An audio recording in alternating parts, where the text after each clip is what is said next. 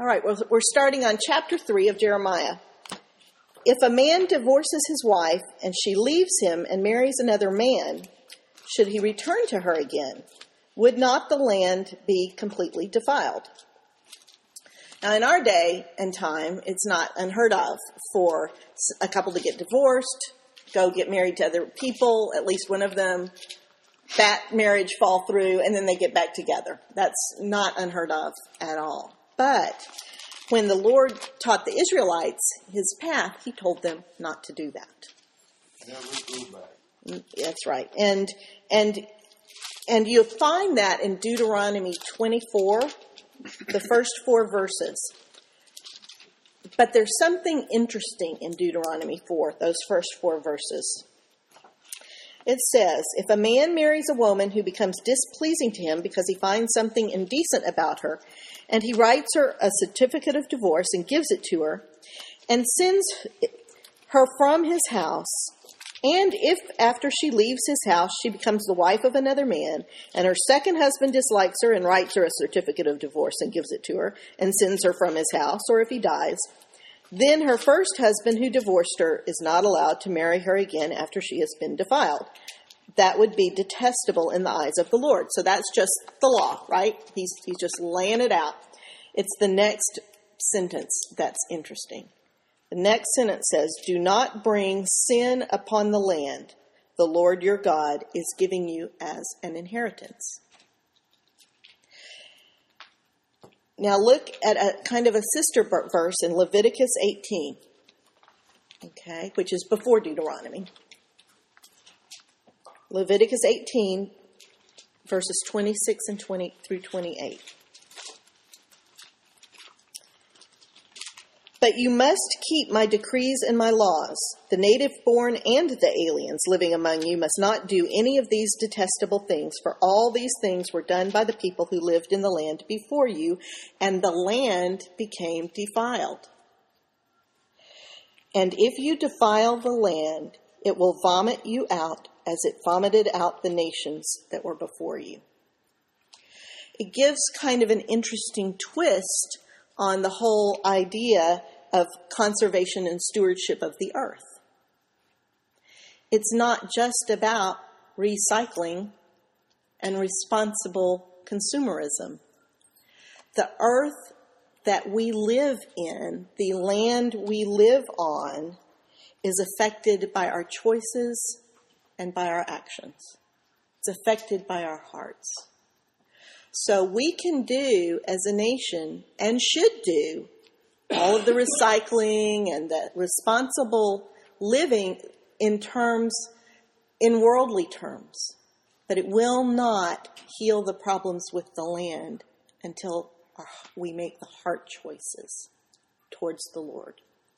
And that is exactly what the first verse in Jeremiah 3 is saying. It's saying the land would be defiled by this sin. All right? That's not just an Old Testament kind of a theory either. Look at Romans 8, verses 20 and 21. Romans 8, wonderful chapter. For creation was subjected to frustration, not by its own choice, but by the will of the one who subjected it, in hope that the creation itself would be liberated from its bondage to decay and brought into the glorious freedom of the children of God. Creation, the land, as well as the animals, are affected by our salvation and by our freedom, is what that's saying. Creation, when it says creation was subjected to frustration, not by its own choice, but by the will of the one who subjected it. Well, only God can do that, right? That's referring to Genesis 3, verses 17, and the few verses after that, when Adam was getting thrown out of the Garden of Eden. And we always focus on the part where it says Adam's going to have to toil and labor, for his food from now on. He can't just pick the fruit from the trees. But what it also says there is that the ground itself was cursed at that point. It was not just man. It was creation that was cursed at that point. So when is Adam's curse going to end? When does that happen? Christ comes. Christ comes. That's right. Obviously, the crucifixion broke the power of sin and death. But we still live with sin and death, do we not? And that part doesn't go away until Christ comes the second time and there's the 1,000-year reign, okay, on earth, where he actually is king on earth for 1,000 years. There's lots of references to the fact that at that point, not only do our lifespans change, but the animals change. Lions lay down with the lambs, okay? The actual vegetation changes. And we're going to read some of those passages later in the study tonight. So let's go back to Jeremiah 3, 1 through 5. And it says, if a man divorces his wife and she leaves him and marries another man, should he return to her again? Would not the land be completely defiled? But you have lived, and he's talking you in the broad sense, the nation. You have lived as a prostitute with many lovers. And he's talking about the idol worship. Would you now return to me, declares the Lord? Look up at the barren heights and see. Is there any place where you have not been ravished? And he's talking about those high places where they built the altars to Baal, the idol Baal. By the roadside you sat waiting for lovers, sat like a nomad in the desert. You have defiled the land with your prostitution and wickedness. Therefore, the showers have been withheld and no spring rains have fallen. So this tells us that the Lord has been trying to get their attention with a drought, and it's obviously not worked. Yet, you have the brazen look of a prostitute. You refuse to blush with shame. Have you not just called to me? And this is what they're saying. This really infuriates the Lord. The nation says, my father, my friend from my youth, will you always be angry? Will your wrath continue forever? And God says, this is how you talk, but you do all the evil you can. The Lord has never cared very much about what we say with our lips. Okay, if it was different than what we're saying with our hearts. He looks at the fruit in our lives, because the fruit in our lives comes from what's in our hearts.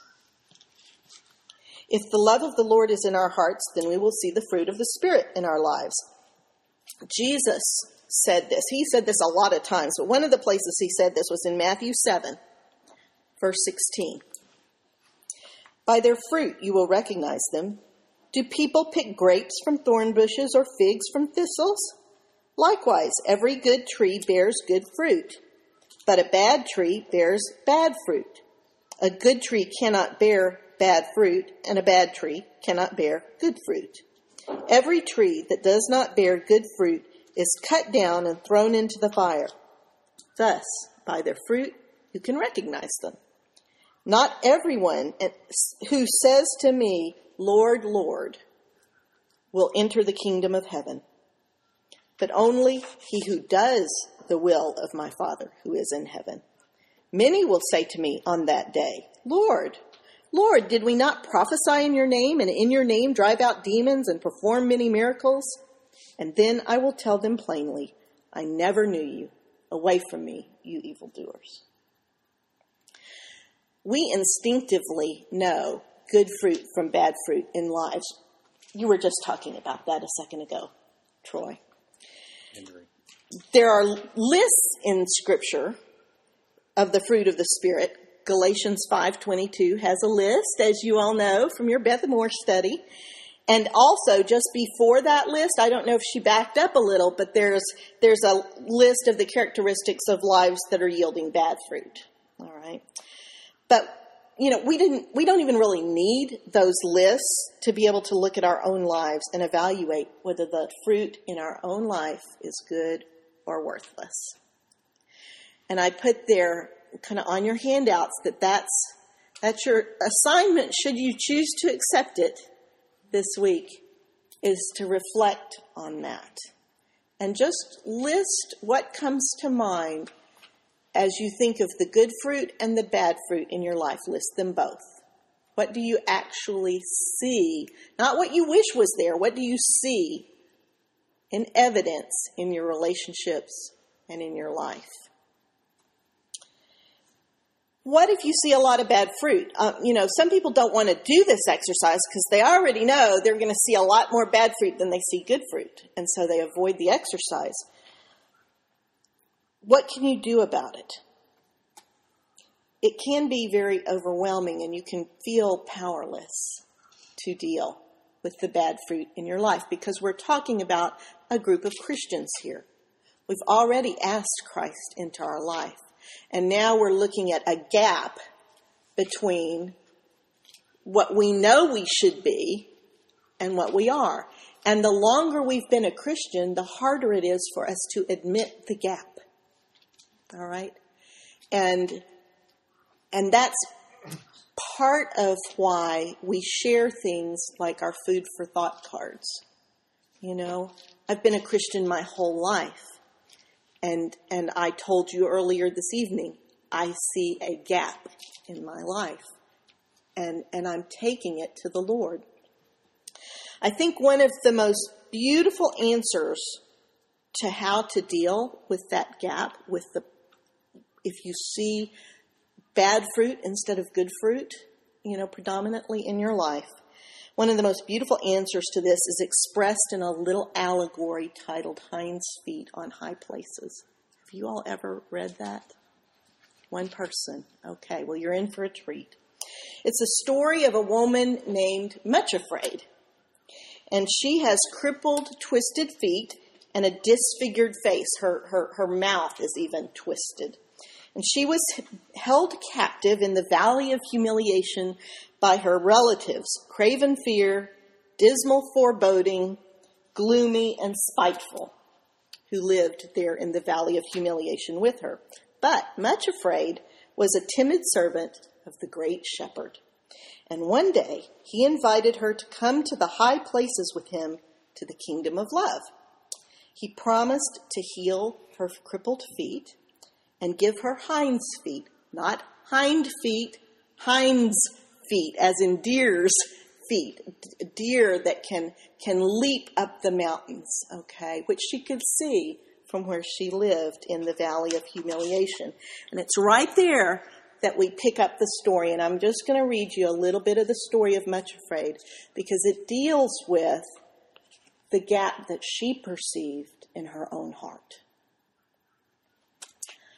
The good shepherd, is speaking to Much Afraid. Are you willing to be changed completely, Much Afraid, and to be made like the new name which you will receive if you become a citizen in the kingdom of love? She nodded her head and then said very earnestly, Yes, I am. Again he smiled, but added gravely, There is still one thing more, the most important of all. No one is allowed to dwell in the kingdom of love unless they have the flower of love already blooming in their hearts. Has love been planted in your heart, Much Afraid? As the shepherd said this, he looked at her very steadily, and she realized that his eyes were searching into the very depths of her heart and knew all that was there far better than she did herself. She did not answer for a long time because she was not sure what to say, but she looked rather flinchingly into the eyes which were gazing at her so penetratingly and became aware that they had the power of reflecting what they looked upon. She could thus really see her own heart as he saw it. So after a long pause, she answered, I think that what is growing there is a great longing to experience the joy of natural human love and to learn to love supremely one person who will love me in return. But perhaps that desire, natural and right as it seems, is not the love of which you're speaking. She paused and then added honestly and almost tremblingly, I see the longing to be loved and admired growing in my heart, shepherd, but I don't think I see the kind of love you're talking about. At least, nothing like the love which I see in you. Then will you let me plant the seed of love in your heart now? Asked the shepherd. It will take you some time to develop hinds feet and to climb to the high places. And if I put the seed in your heart now, it will be ready to bloom by the time you get there. Much Afraid shrank back. I am afraid, she said. I've been told that if you really love someone, you give that loved one the power to hurt and pain you in a way nothing else can. That is true, agreed the shepherd. To love does mean to put yourself into the power of the loved one and to become very vulnerable to pain. And you are very much afraid of pain, are you not? She nodded miserably and then said shamefacedly, yes, very much afraid of it. But it is so happy to love, said the shepherd quietly. It is happy to love, even if you're not loved in return. There is pain, too, certainly, but love does not think that very significant. Much Afraid thought suddenly that he had the most patient eyes she had ever seen. At the same time, there was something in them that hurt her to the heart, though she could not have said why. But she still shrank back in fear and said, bringing the words out very quickly because somehow she was ashamed to say them, I would never dare to love unless I were sure of being loved in return. If I let you plant the seed of love in my heart, will you give me the promise that I shall be loved in return? I couldn't bear it otherwise. The smile he turned on her was the gentlest and kindest she had ever seen. Yet once again, and for some indefinable reason, it cut her to the quick. Yes, he said without hesitation, I promise you, Much Afraid, that when the plant of love is ready to bloom in your heart, and when you are ready to change your name, then you will be loved in return. A thrill of joy went through her from head to foot.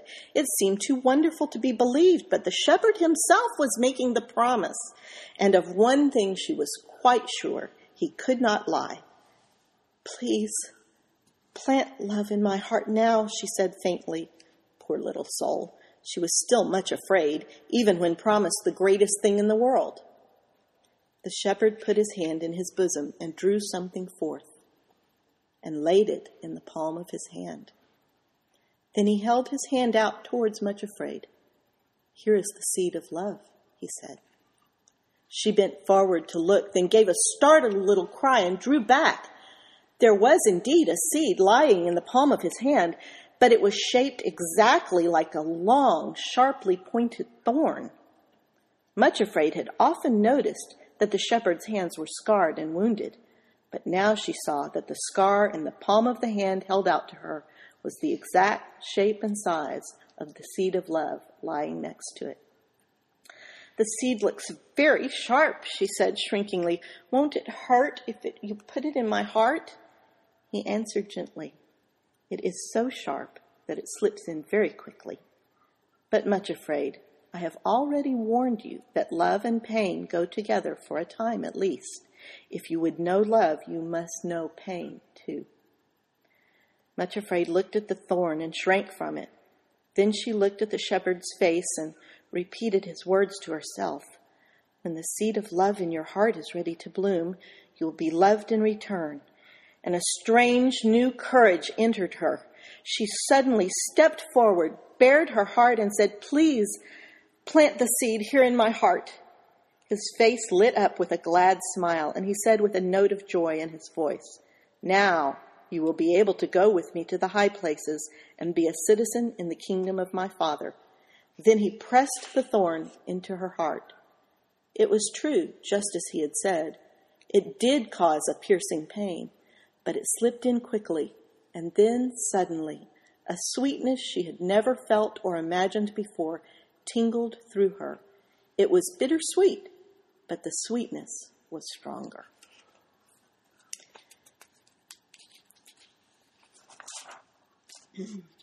From this point forward, Much Afraid begins a long journey. And if you read this little book, you will recognize that journey. At each step, she shed old habits, thoughts of fear and captivity, and the seed of love grew stronger in her heart. Her feet slowly strengthened, and the shepherd sent her companions along her journey, and he himself always came when she called. And in the end, she did reach the kingdom of love, and the flower of love bloomed in her heart. That is how good fruit grows in our hearts and how bad fruit is stripped away. It's not sudden. It starts with a commitment to the process and to the God who can change our hearts. Jesus had this to say in Luke 13, verses 6 through 9.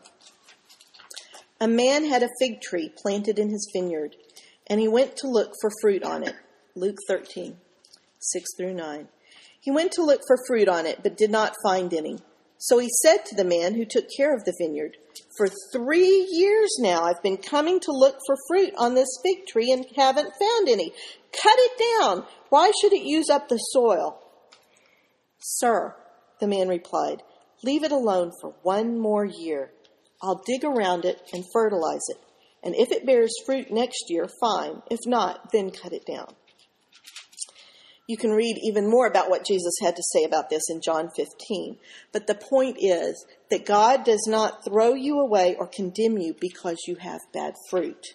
Instead, he gives you the time and resources to make a change.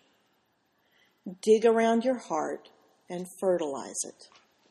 If you see more bad fruit than you want to see in your life, begin to think about what is causing those weeds in your life. Pay attention to what you're feeding your soul. Be intentional about weeding out the bad and sowing the good. Consider what you're reading, what you're listening to, what you are watching. And like Wayne said before we started, consider who you hang with. Consider how you invest your time. That is the fertilizer you're putting around your heart. If you don't like the fruit and you have made the commitment to Christ, the problem is not your commitment. The problem is the fertilizer you're using. But whatever you do, don't despise this opportunity. If Jeremiah teaches us anything, it's that the opportunities are not endless. Time eventually runs out. Jeremiah 3 again, verse 6. During the reign of King Josiah, the Lord said to me, "Have you seen what faithless Israel has done? She has gone up on every high hill and under every spreading tree and has committed adultery there."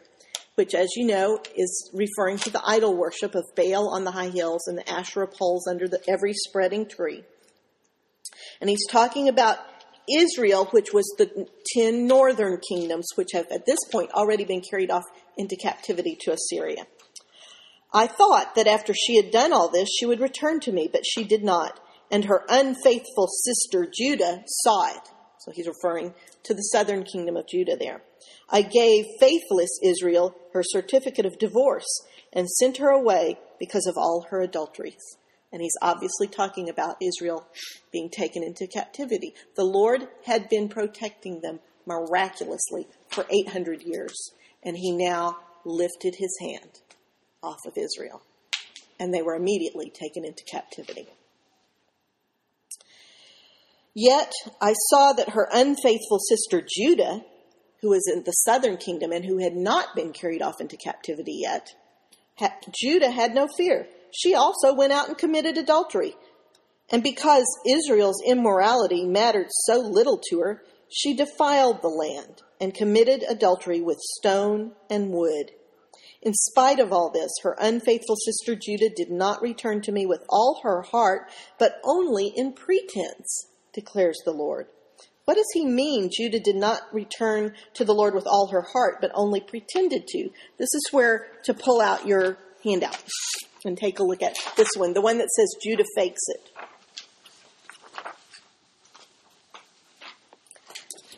This covers a period of about 10 years from 732 BC to 721 BC.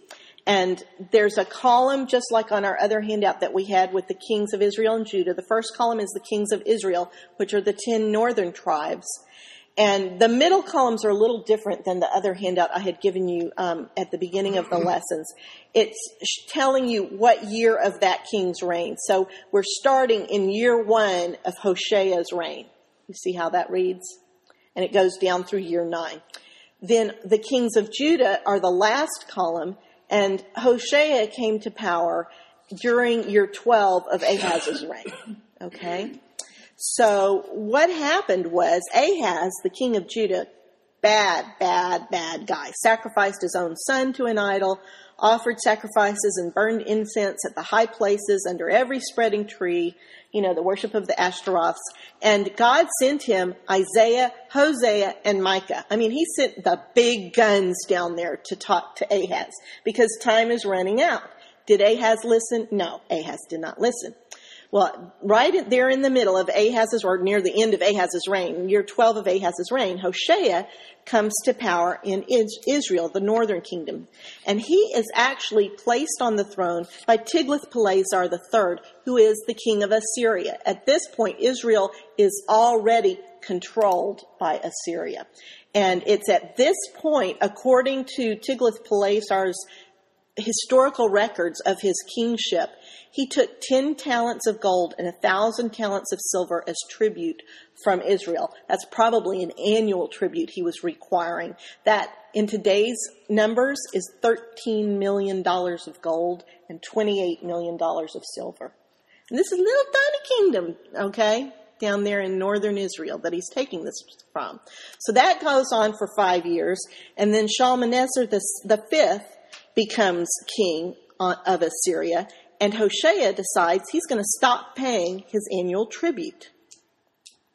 And so Shalmaneser, as soon as he realizes that, as soon as he doesn't get paid, he begins a 3-year siege of Israel.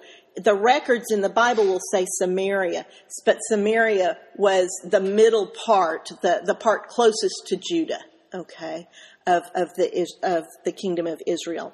And at some point, he takes Hoshea captive and puts him in prison. Look over and see what's happening in Judah at that same time that Hoshea stops paying tribute and the 3-year siege begins. Ahaz dies and Hezekiah becomes king. Hezekiah did what was right, removed all the high places, smashed the Asherah poles and altars and the other idols. He trusted in the Lord, and the Lord made him successful in whatever he undertook, including refusing to pay tribute to the Assyrians. These guys are separated by 10 miles. I mean, we're talking border here, okay? And look at the difference of what happened to the northern tribes of Israel who did not trust the Lord, and what happened to the king of Judah who did trust the Lord. The Lord miraculously delivered Judah from the Assyrians when they did attack him. The problem was it was only as deep as the king. And the people in their hearts did not give up their idols. We've seen over and over and over again in our study how Israel and the people of Judah were slaves at heart, and that continued. So they only just inform, they only pretended to serve the Lord. And that's what the Lord's talking about in Jeremiah. He says they weren't being serious. Well, look what happened to Israel. In year 9 of Hoshea's reign, Shalmaneser conquered Samaria, Israel, and the Israelites are deported to Assyria. And here's the record of what happened. It's in 2 Kings 17, starting in verse 24. 2 Kings 17, verse 24. The king of Assyria, after he completely conquered Israel and deported them, brought people from Babylon, Cutha, Ava, Hamath, and Sepharvaim, I said those all wrong, and settled them in the towns of Samaria to replace the Israelites.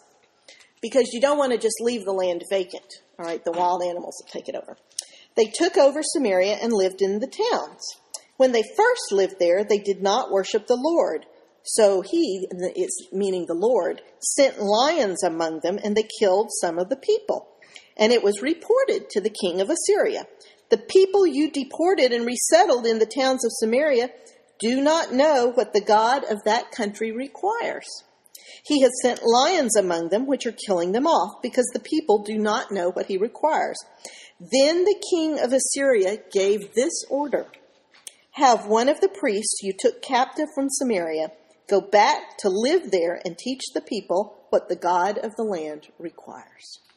So one of the priests who had been exiled from Samaria came to live in Bethel and taught them how to worship the Lord. Nevertheless, each national group made its own gods in the several towns where they settled and set them up in the shrines the people of Samaria had made at the high places. Then you skip over to verse 33. They worshiped the Lord, but they also served their own gods in accordance with the customs of the nations from which they had been brought. And the reason I read you that, not only is that remarkable that the king of Assyria, extracted a priest and sent him down there to teach these deportees how to worship the God of that country, and that everybody knew the Lord was the God of that country. But it's helpful in understanding so much more that happens in the New Testament. Because what happened was Samaria was settled by these foreigners. They brought their own gods with them. They were taught how to worship the Lord, and they just kind of laid the Lord God in a thin veneer over the top of all of the rest of this. Whereas Judah remained relatively, pure in terms of how they worshiped the Lord. And there grew up this tension. And even you find in some Jewish literature the reference to the people of Samaria, northern Israel, that whole area, up just south of the Sea of Galilee, okay, that just all along the Jordan River is where we're talking about. That refer to them, the Jewish writings refer to these people as lion converts because of this incident.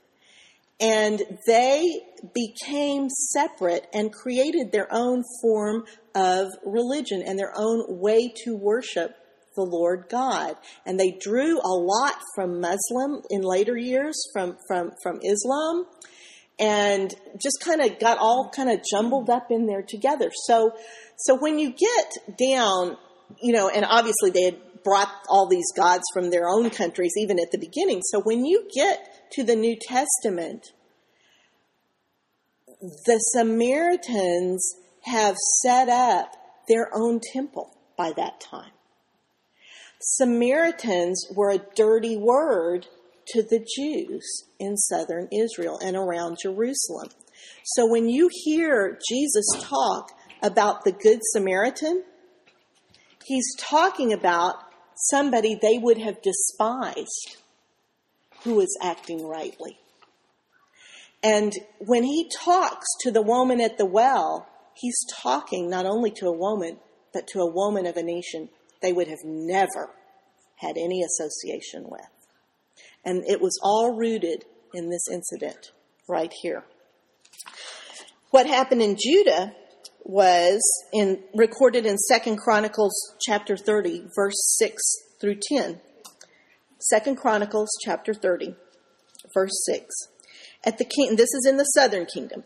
At the king's command, couriers went throughout Israel and Judah with letters from King Hezekiah and from his officials, which read, "People of Israel, return to the Lord, the God of Abraham, Isaac, and Israel, that he may return to you who are left, who have escaped the hand of the king of Israel." So the king is now sending letters up to the people who are living in Israel, in the northern kingdom, just the remnant that remain. He says, "Do not be like your fathers and brothers who were unfaithful to the Lord, the God of your fathers, so that he made them an object of horror, as you see. Do not be stiff-necked as your fathers were. Submit to the Lord. Come to the sanctuary, which he has consecrated forever." And he's referring to the temple in Jerusalem. "Serve the Lord your God, so that his fierce anger will turn away from you. If you return to the Lord, then your brothers and your children will be shown compassion by their captors and will come back to this land. For the Lord your God is gracious and compassionate. He will not turn his face from you if you return to him. And the couriers went from town to town in Ephraim and Manasseh. And you know what it says happened? But the people scorned and ridiculed them. So the people in Israel, even after seeing what the Lord had done to their brothers and sisters, the few that remained just made fun of the king's couriers. Nevertheless, there were a few people from Israel and a lot of people from Judah who did heed this call and gathered together to celebrate Passover. And it was the first time Passover had been celebrated in this way since the days of Solomon, since the kingdom had divided into two pieces. And the Lord was with them and blessed them, but it was a small part of the population that was sincere. Apparently, most of the people participating were just doing it out of fear of the Assyrians, and they just, really, it wasn't heartfelt. They were pretending, the Lord says in Jeremiah.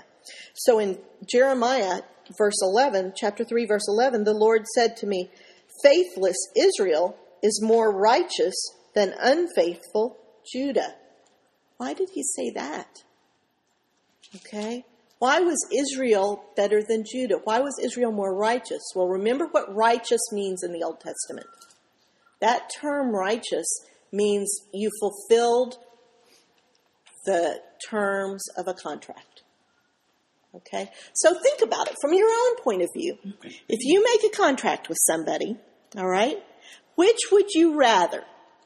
Would you rather them, if they sign the contract and they're not going to do it, would you rather them just come up to you and tell you, look, I signed it, but I have no intention of fulfilling this contract? Or would you rather be dealing with the person who signed the contract and keeps telling you the check is in the mail? Well, duh, you'd a lot rather have that first person, right? That's what the Lord is saying. Just be honest with me, he says. Don't BS me, okay? Don't tell me something different than what's really in your heart. Judah only pretended to love the Lord. Israel was more righteous because the people were honest about their apostasy, which is a fancy word that means falling away. Okay. Even after seeing the disaster that had befallen Israel, Judah still did not respect the Lord or take him seriously. So let's look at verse 12 in Jeremiah. Go proclaim this message toward the north. So here's a message that Jeremiah, the young, poor little, 20-something-year-old Jeremiah is going to have to go out to say. Return, faithless Israel, declares the Lord. I will frown on you no longer, for I am merciful, declares the Lord. He's talking to the northern kingdom.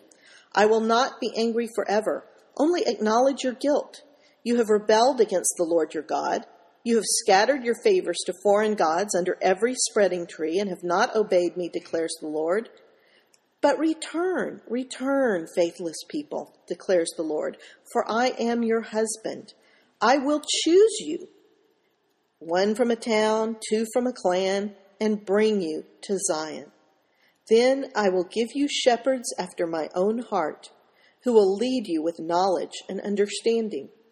In those days, when your numbers have increased greatly in the land, declares the Lord, men will no longer say, the ark of the covenant of the Lord.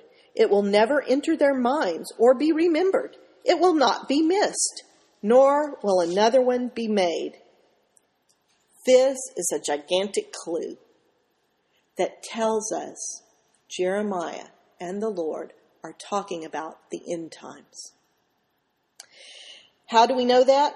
Because of the last bit about the Ark of the Covenant of the Lord. You see, the central feature in every temple, from the tabernacle on through every temple that was ever built, was the Holy of Holies, and in the Holy of Holies was the Ark of the Covenant. Remember, had the jar of manna, Aaron's rod that budded into an almond tree, and it had the law, the tablets of the law in there. And it was where the Spirit of the Lord hovered. It was so holy and so sacred that even the high priest could only enter it once a year. And when he did enter it, they would tie a rope around his ankle so they could drag him back out if he got struck dead while he was in there. Okay. This was serious stuff, all right? The Jews could never imagine, even today, of having a temple without having an Ark of the Covenant. It was a central feature.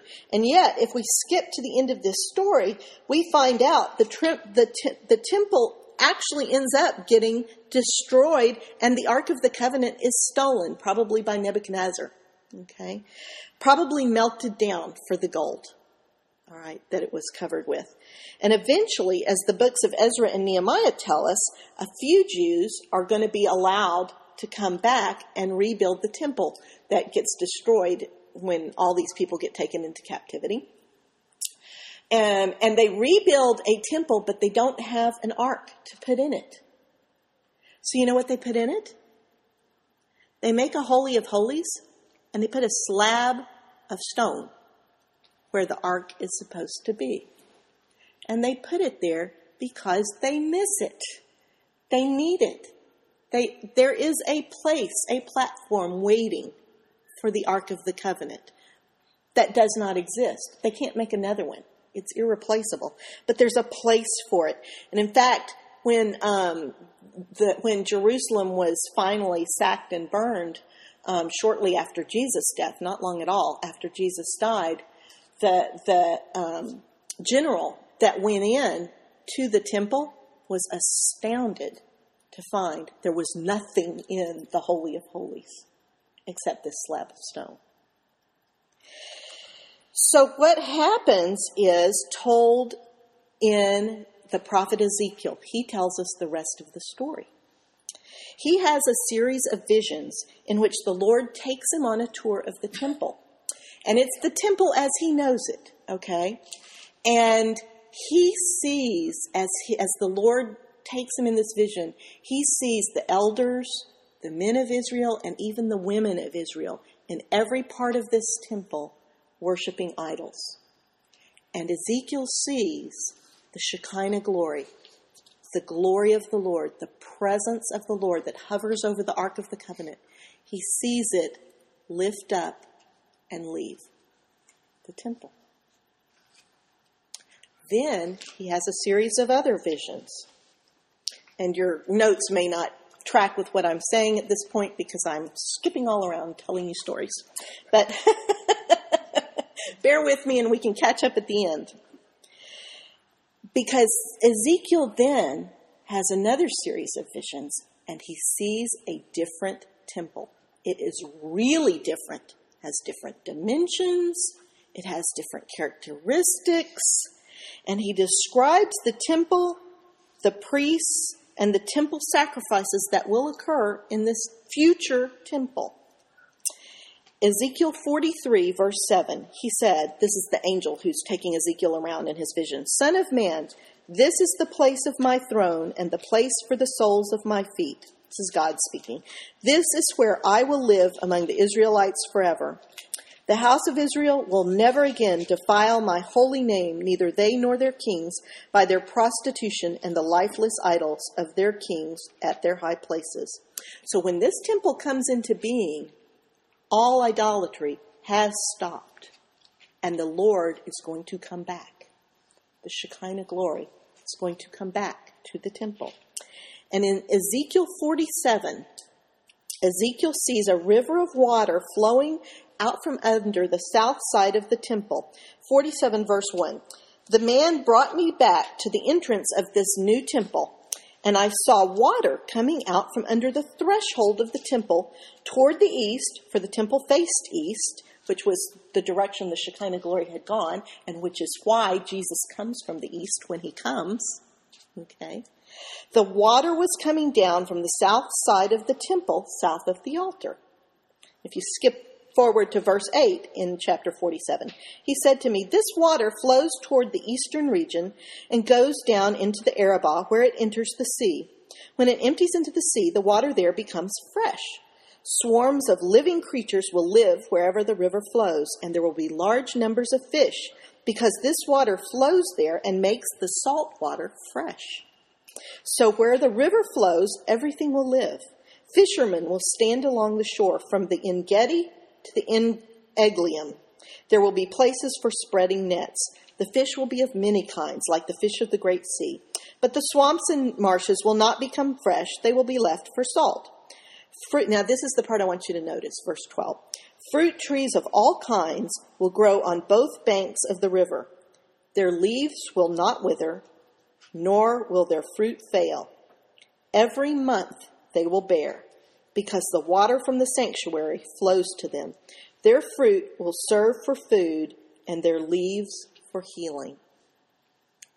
Wow, that sounds really familiar. What does that sound like?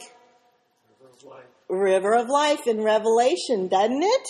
If we looked at Revelation 22, the first two verses, they say, Then the angel showed me the river of the water of life, as clear as crystal, flowing from the throne of God and of the Lamb, down the middle of the great street of the city. On each side of the river stood the tree of life, bearing 12 crops of fruit, yielding its fruit every month, and the leaves of the tree are for the healing of nations. But there's one huge difference between Revelation and Ezekiel. Did you catch it? Did you catch the difference?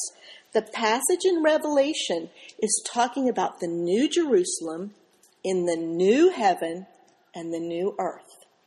Okay? This is after the 1,000-year reign. All right? The river is flowing from where in Revelation? No, where? In Revelation. Throne of God, because there is no temple in the New Jerusalem, because the Lord God Almighty and the Lamb are the temple. Yet Ezekiel sees this almost identical vision with this vegetation that is being fed from water flowing from the new temple. Right? And it's creating these trees from a river of life that is causing these trees to yield fruit every month. And the leaves to be for healing of the nations. When can that happen? There's only one time that can happen. That can only happen during the millennium kingdom. Okay? And it's in that temple and Ezekiel's description of that temple that you see there is no Ark of the Covenant. That temple has no ark. And we would not need it. Why would we not need an Ark of the Covenant in the temple of the millennial kingdom? Because you have Jesus. Yeah! Got it in one, Ross. Because you have Jesus. He's right there with us bodily. We don't need an Ark of the Covenant. So go back, now that you know that, to Jeremiah. And we know now that the Lord is speaking his forgiveness to the people of Israel. And that it's not going to happen. They're not going to turn their hearts to God until Christ comes that second time. But here's the wonderful things that are going to happen. And by the way, remember at the beginning of the lesson, I told you the vegetation is affected by the choices of our hearts? That was one of the places in Scripture that is explaining that change in the actual vegetation, because of the Spirit of God. Verse 14, Jeremiah 3. Return, faithless people, declares the Lord, for I am your husband. I will choose you, one from a town, two from a clan, and bring you to Zion. I will give you shepherds after my own heart, who will lead you with knowledge and understanding. In those days, when your numbers have increased greatly in the land, declares the Lord, men will no longer say, the ark of the covenant of the Lord. It will never enter their minds or be remembered. It will not be missed, nor will another one be made. At that time, they will call Jerusalem the throne of the Lord, and all nations will gather in Jerusalem to honor the name of the Lord. No longer will they follow the stubbornness of their evil hearts. In those days, the house of Judah will join the house of Israel, and together they will come from a northern land to the land I gave your forefathers as an inheritance. I myself said, How gladly would I treat you like sons and give you a desirable land, the most beautiful inheritance of any nation. I thought you would call me father and not turn away from following me. But like a woman unfaithful to her husband, so you have been unfaithful to me, O house of Israel, declares the Lord.